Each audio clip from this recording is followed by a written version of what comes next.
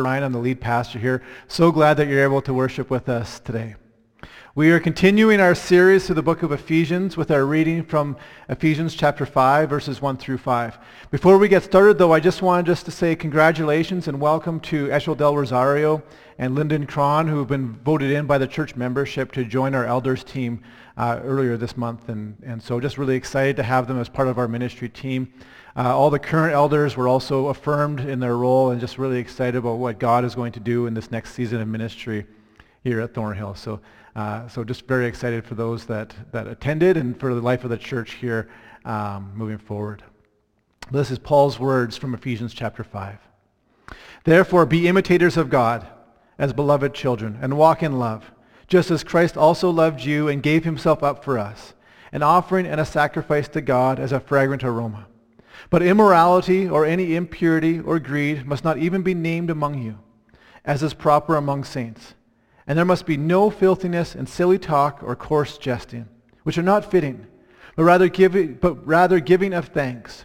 For this you know with certainty, that no immoral or impure person or covetous man who is an idolater has an inheritance in the kingdom of Christ and God. Would you pray with me? Lord, we are grateful to be able to worship you. We thank you that you give us a model of what love looks like. We pray that as we continue to study your word, that we will continue to discover what love looks like, Jesus.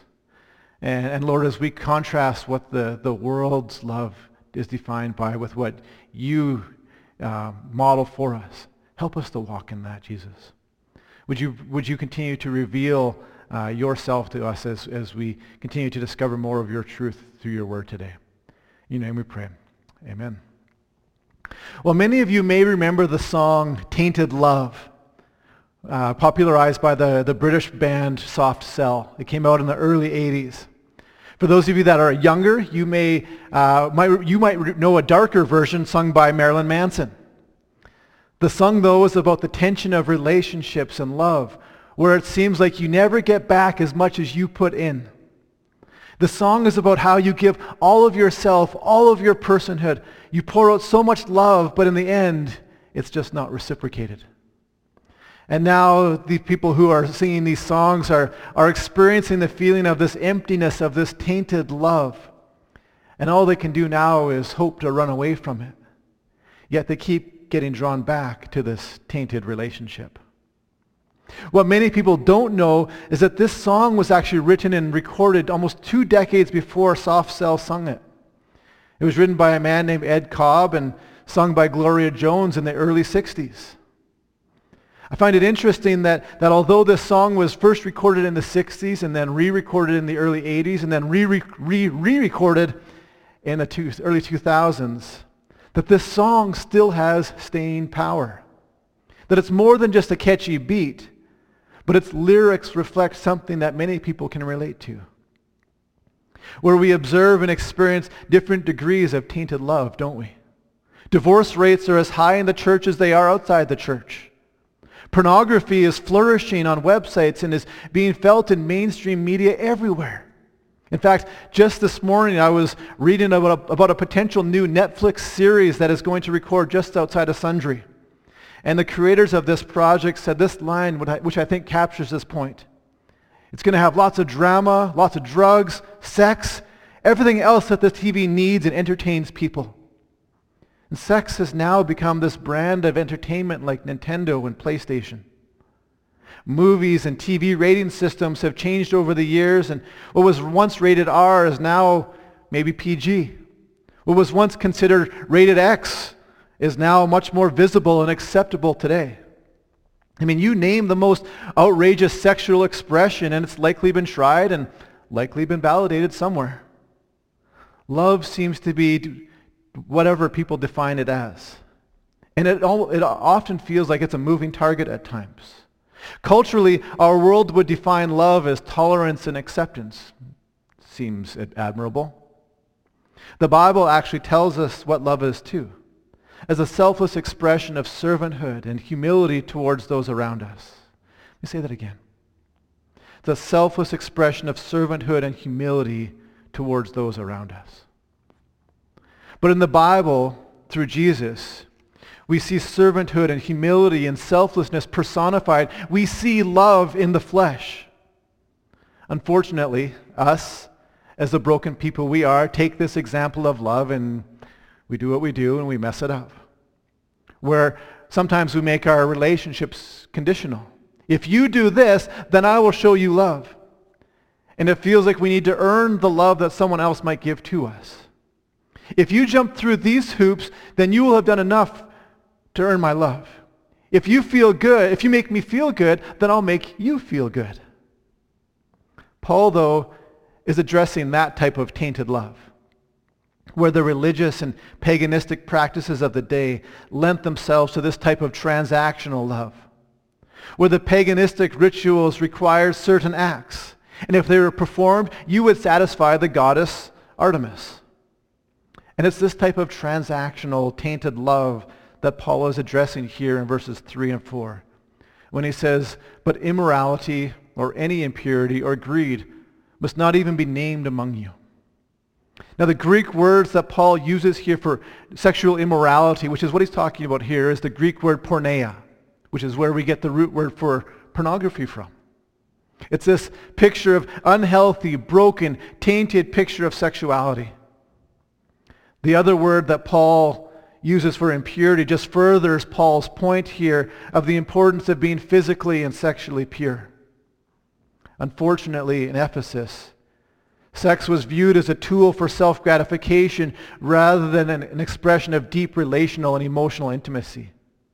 And these sexual practices tainted the God-given directive that sex was intended as a physical expression of love towards a spouse. The degree to which the sexual practices went in Ephesus, though, were so vast and perverse that Paul says, don't even give them names. We don't want to go down that path. I think what Paul is doing here is he's showing us his understanding of sexual sin. About 7 years ago, my parents, they live in southeast Calgary in Lake Midnapore, and they invited my family and my brother and his family to join them for Christmas. And so one day, it was a beautiful winter day, and we decided, you know what, my brother and I, we're going to go for a round of disc golf. And right across the street, there's a little 9-hole disc golf course right across the street. And so we decided we'd do a quick round, and it was fine. But right on this right beside the disc golf course is a really, really huge hill where kids will often toboggan. And I suggested to my brother, why don't we go to the top of the hill and just see how far we can throw the discs? And we threw a couple discs, and that was fine. And then I had another brilliant idea. I said, why don't we see how fast we can go? Why don't we see? I wonder what it would be like if we could ride one of these things. And so if you've ever seen National Lampoon's Christmas Vacation, where they're on the giant metal saucer, that's the kind of idea that's going on here, where we sat down on these discs that are only about 8 inches in diameter and tried to balance ourselves the top of the hill.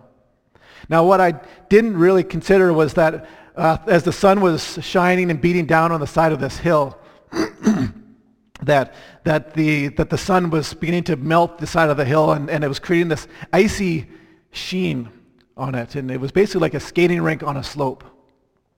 And so as my brother and I began to balance ourselves on these small little discs, trying to figure out how to balance ourselves, we started to move, and I started to slide down the hill. At that point, I hadn't really taken into account what sort of velocity that we would be moving at. It was fast. It was very fast. I also, in my haste, hadn't considered how I was going to stop or let alone slow down. And so instinctually, as I was whipping down this hill, I jabbed my heels into the snow. Well, all that accomplished was lots of snow on my face, and I began to spin. And suddenly now, I was going at about Mach 10 in circles, whipping by and seeing people's horrified faces in a blur as they watched this man accelerate down this hill. And I felt like this human centrifuge as I was just circling, just spinning out of control down the hill. But I think that's the point that Paul is making here when he's saying, don't even name these sexual sins. Don't even name these sexual activities. See, Paul understood that when the mind starts to follow this path, especially in the realm of sexual activity, that our minds can gather momentum really quickly. That it doesn't take long at all for them to start to spin out of control. So instead, Paul says, don't even sit on that disc. Don't even start going down this hill. Just avoid it altogether. That's a dumb idea. Because here's one of the many problems with sexual sin, is that it actually creates a physiological event in our brains as we experience it. In Ephesus, because their entire pagan worship experience was surrounding sex and temple prostitution, they had developed this really unhealthy understanding of sex. The Ephesians were already spinning wildly out of control. So why is this important? When we feed our brains healthy information, it allows us to interact with each other in healthy and appropriate ways. When we feed our brains healthy information, it allows our brain to interact in healthy and appropriate ways. Clinical psychologist Dan Siegel, he uses a simple illustration that I think helps us to illustrate the importance of learning how to control what we feed our brain. So if you can, just hold up one hand. Doesn't matter which hand it is. Just hold up one hand. And as you do that, just tuck your thumb into the palm of your hand and then close the forefingers over your thumb. And what you've just done is you've created a smaller illustration of your brain. The spinal cord here represents your wrist. The thumb is the brainstem and the limbic area. This area here helps to regulate our emotions and how we respond to emotional stimulus. The higher part of our brain, our four fingers, is the cortex. It helps us to perceive the outside world, to think and reason. It helps to regulate our morality. So again, the thumb is the emotion, four fingers are logic and reason. Now what happens is that the part of the brain directly behind our forehead, that part of the brain actually helps to regulate between the emotions and reason. And so it helps us to know how we respond and react appropriately when we are emotionally stimulated, or in this particular case, sexually aroused. What happens, though, in the context of sexual arousal, like Paul is addressing here, is that when our lower part, the emotional part of our brain, is fed and stimulated sexually, it begins to communicate to the upper part of the brain and says, I like that. Do that more. And the more frequently it happens, the stronger that desire becomes, and the neurons that communicate to each other, to the lower and to the upper, they begin to get stronger as well. Until the part of the brain that regulates the emotions and morality, they actually short circuit. Now the emotion part of the brain is being fed so frequently with sexual stimulus that logic and reason aren't regulating emotions any longer. But instead, they're just looking for ways to feed that emotional reaction. And so the brain feeds the brain. And self-control becomes non-existent. To the point that we actually begin to program our brains because the sexual stimulus is so strong and feels so good and intense that we actually begin to crave that experience. And our logic and rational decision-making portion of the brain starts to do whatever it can to justify and try to pursue ways to feed the emotional response. Paul, though, is saying that's not what sex is supposed to be. That's certainly not what love is supposed to be. That you need to stop feeding the emotional part of the brain and reframe your brain, rewire the neurons in your brain. If you're starting to spin out of control like I was on the hill, just jump off. You might get a little bit of road rash on the landing, but it'll be far less painful than if you would get to the bottom of this slippery slope. And even if your mind starts to go on this downward trajectory, just abandon ship, just get out of there. Paul says the best way to start is to not even talk about it. Now that doesn't mean that we keep it a secret, especially for those of us that maybe we need help. We need assistance in trying to help us to get off the disc. We just don't know how to. We don't have the strength to do it. Paul says, though, that the best place to start is just to don't get on that disc. Don't put yourself in a situation where you might start to slide down. For all of us, our brains are programmed and wired to respond to sexual stimulus. For the Ephesians, a large portion of their culture was stimulated by an unhealthy view of sex and relationships. I also want to mention two things. First thing is this, that a lot of people culturally, I think this is a male issue, male-dominated issue. It is not. Statistics show us that this is male and female issue. Second thing I want to point out is that Paul is not saying that sex is bad or a sin. because it's not. It's actually a gift that God gave us. It's actually a gift that is meant to be practiced within certain parameters for us to experience it, specifically to a married man and woman in a monogamous marriage relationship. Paul, though, in Romans 12:2 says, "Do not conform to the pattern of this world, but be transformed by the renewing of your mind." Be transformed by the renewing of your mind. There might be times that we need to reframe our brains, that we may need some literal transformation to occur in how we think and see and experience the world and ourselves. That may include the way we perceive sex, the way we perceive relationships. Some of those things may need to be restructured and reframed. Fortunately, Paul tells us in verse 1 how to do that. And he says, be an imitator of God. And that word imitate simply means to take or follow someone as a model, or to copy a person's speech or mannerisms, the way a child might imitate their parents, or a parrot imitates its owner, where our lives are a reflection of who Jesus is. For the Ephesians, Paul is saying, don't look at the cultic practices of Artemis and reflect those things. That's not a good path to go down. Don't look at Netflix. Don't look at pop icons.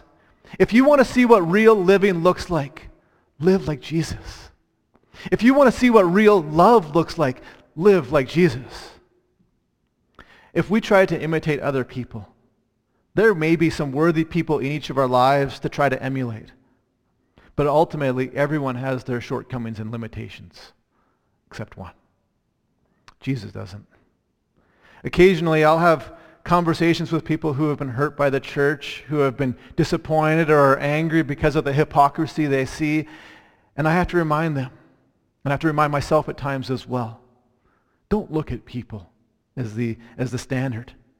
We're messed up. We're broken. We're full of shortcomings. Look at Jesus instead. Even though we are created in the image of God, what happens, unfortunately, is because of those shortcomings and limitations, is that we can never fully imitate the divinity and character of God, because no matter how hard we try, sin taints it. But it's in this imitation of Jesus that we begin to live out what true love is like.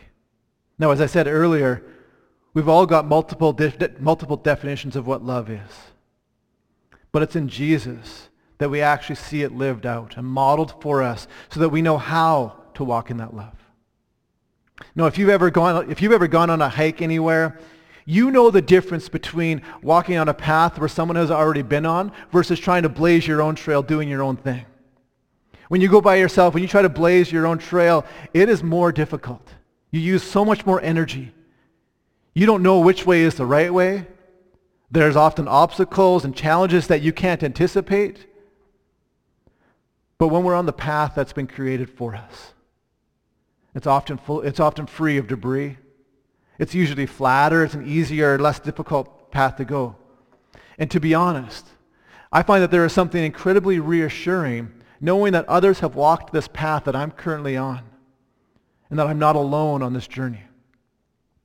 Jesus models for us a path to walk in so that we can base our lives around that pattern of living. Paul here understood that how we think governs how we act. So we are constantly needing to be renewing, reframing our minds, walking in the path of Jesus, walking the path of Jesus rather than walking in our own paths alone. But Paul also understood that in order for us to walk in real, true love, we need to have an example to follow as well, where Jesus acts as our guide for us as we attempt to walk in love in its truest form. 3 years ago, my father-in-law, he took me and him on a fly fishing trip in Fernie.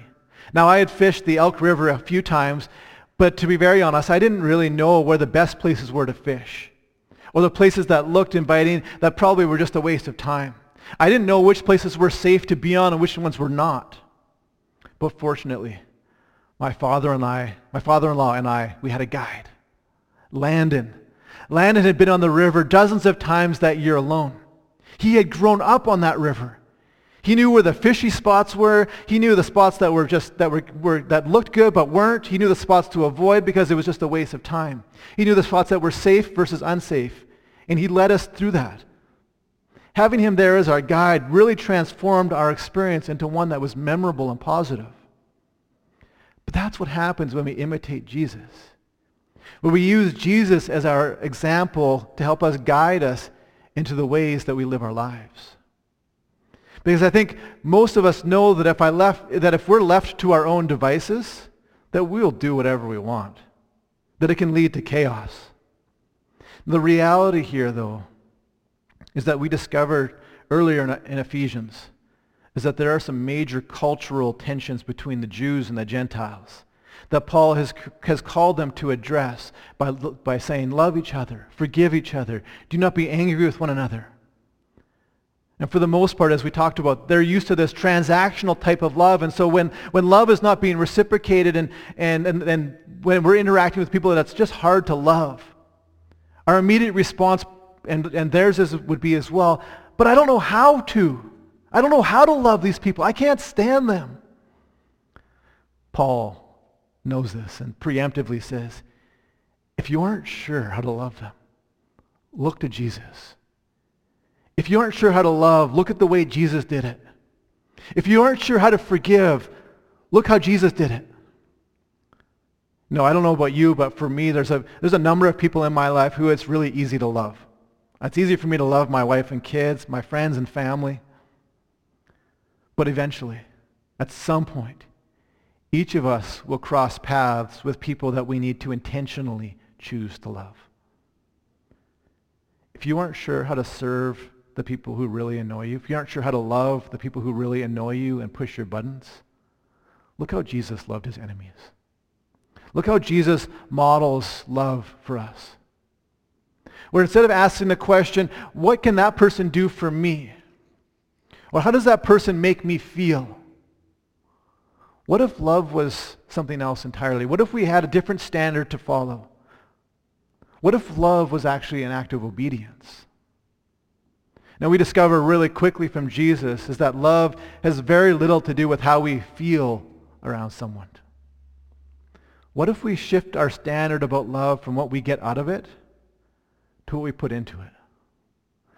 What if we shift our standard about love from what we get out of it to what we put into it? Instead, love is this conscious decision we make to give towards others. Paul, though, gives us one critical way to imitate Jesus in verse 2, and then fleshes out the application for us in the next two chapters. And he says, walk in love just as Christ also loved you and gave himself up for us, an offering and a sacrifice to God as a fragrant aroma.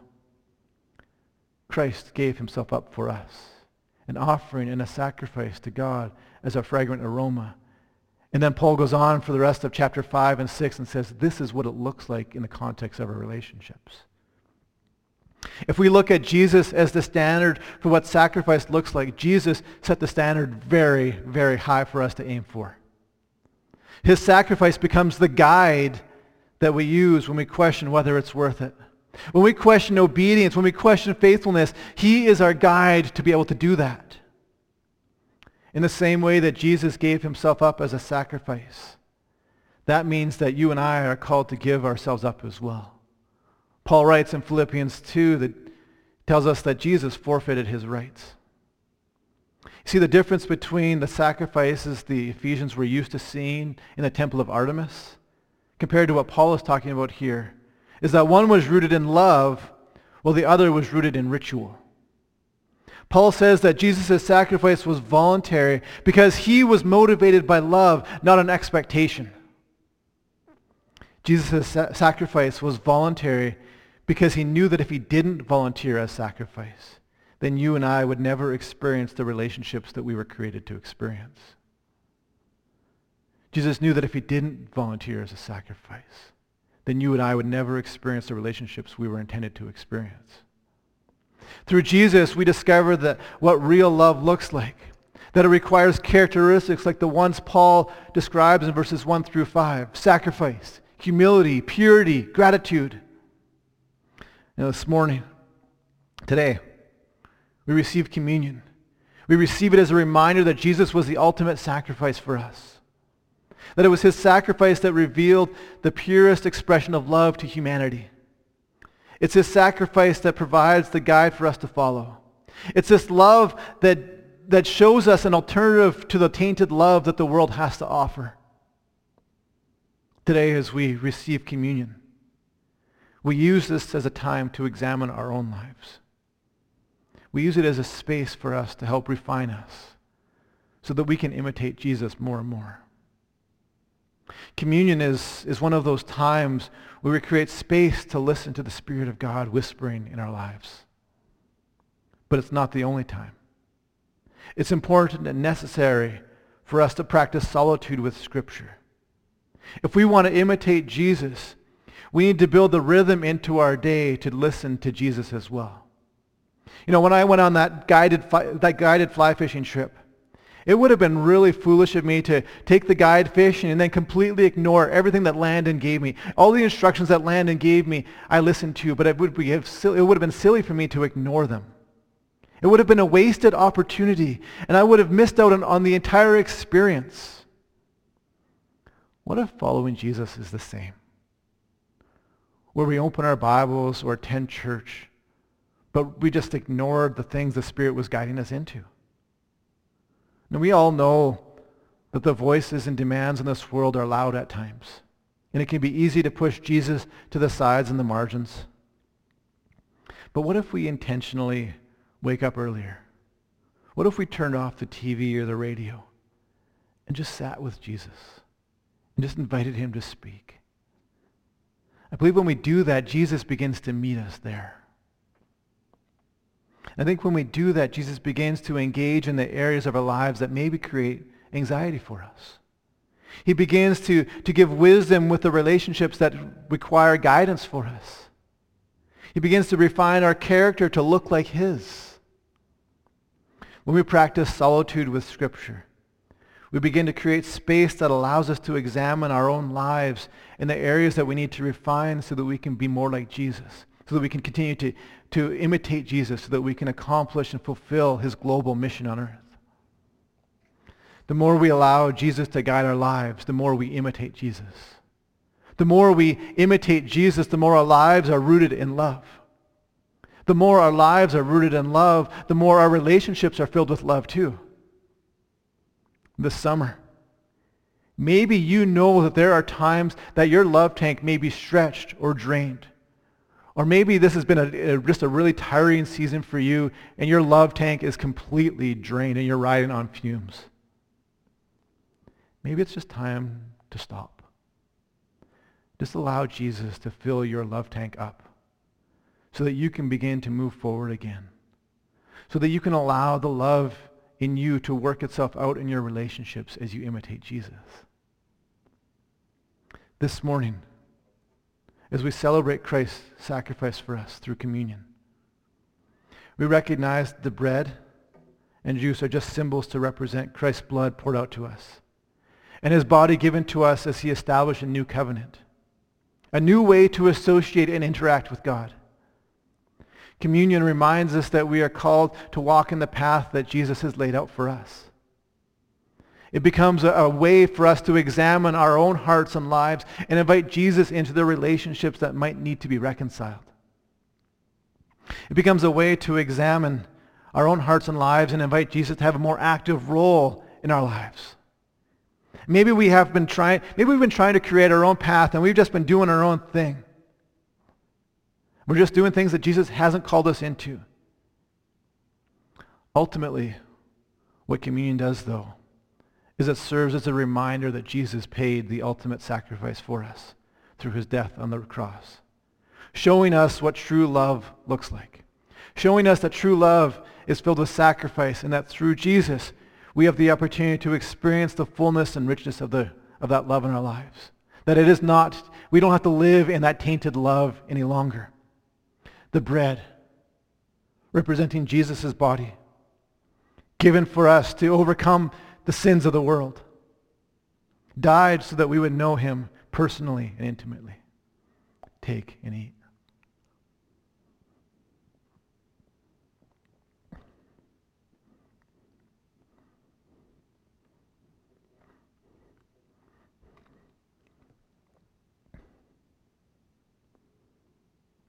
the juice, untainted, holy, sinless, and without blemish, poured out so that you would know love in its purest form. Take and drink.